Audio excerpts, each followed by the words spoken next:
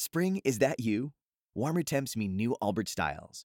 Meet the new Superlight collection, the lightest ever shoes from Allbirds, now in fresh colors. These must-have travel shoes have a lighter-than-air feel and barely there fit that made them the most packable shoes ever.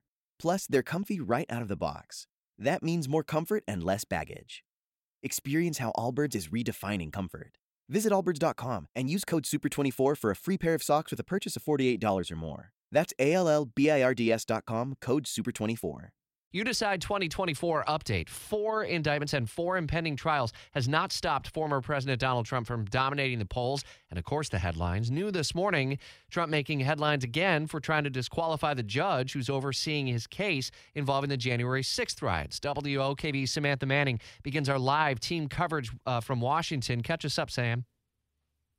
Yeah, Rich, I've been reading through the court filing this morning, and the attorneys for former President Trump, they're pointing to several past statements that the judge in this case has made in cases involving January 6th co-defendants. So in one statement, for example, they point to something she had said back in December of 2021, where she had suggested that former President Trump was responsible for what happened on January 6th at the U.S. Capitol, saying that he should be prosecuted. There was another instance in which she had said, quote, January 6th was nothing less than an attempt to violently overthrow the government.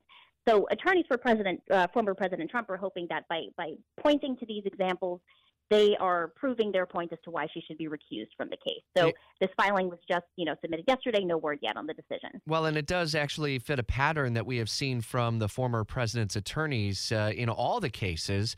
I believe they've now sought recusal of the judge involved, including just in May with his attorneys asking for a new judge in the state prosecution in New York on the hush money payments. Does it just throw sand in the gears and just continue to delay an already laborious process going through the courts? Right, that's certainly a tactic, right? I've been talking to legal experts about, just all of these indictments and sort of just the general process, what we can be expecting. And one common thing they told me is that they expect a lot of filings like this to come from attorneys for former President Trump. And a big part of it is also a delay tactic, right? For the January 6th trial is set to start in March. That's something certainly his attorneys don't want to see happen. So this is another way of trying to push things back.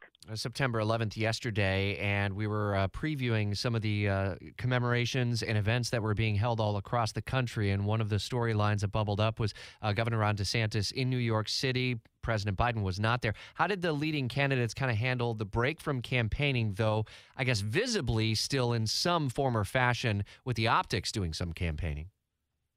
Yeah, it was interesting. Yesterday, Governor DeSantis, as you mentioned, he was in New York City. He attended the 9/11 memorial ceremony, and he was invited by some of the families who had been impacted.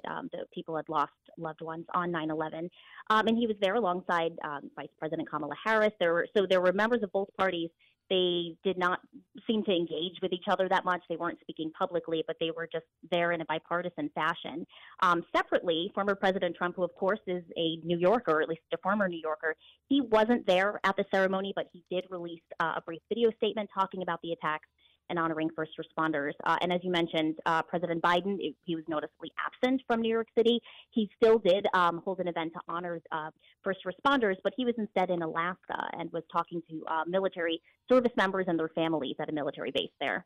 And the news that's bubbling up this morning, Sam, and I know the Washington team is going to be actively chasing this one. It has implications on 2024. House Speaker Kevin McCarthy planning to endorse an impeachment inquiry into President Biden this week. I know that'll be a storyline you all are going to be chasing through the day, I'd imagine. Oh, yeah. And it's interesting because there's talk about that and how it will impact the fact, they still have to pass a budget, right? They only have a few weeks left to do that. And so there's some concerns about whether that would throw a wrench into that process as well, or else, we could be looking at a government shutdown in just a few weeks. You got a very busy day and a busy week ahead. You and the team in Washington, including WOKV's Blair Miller, Samantha Manning, part of our team coverage every weekday here on Jacksonville's Morning News. Always good to hear your voice. Spring? Is that you? Warmer temps mean new Allbirds styles. Meet the Superlight collection, the lightest ever shoes from Allbirds, now in fresh colors. These must-have travel shoes have a lighter-than-air feel and a barely-there fit that made them the most packable shoes ever. Plus, they're comfy right out of the box. That means more comfort and less baggage. Experience how Allbirds is redefining comfort. Visit allbirds.com and use code SUPER24 for a free pair of socks with a purchase of $48 or more. That's ALLBIRDS.com, code SUPER24.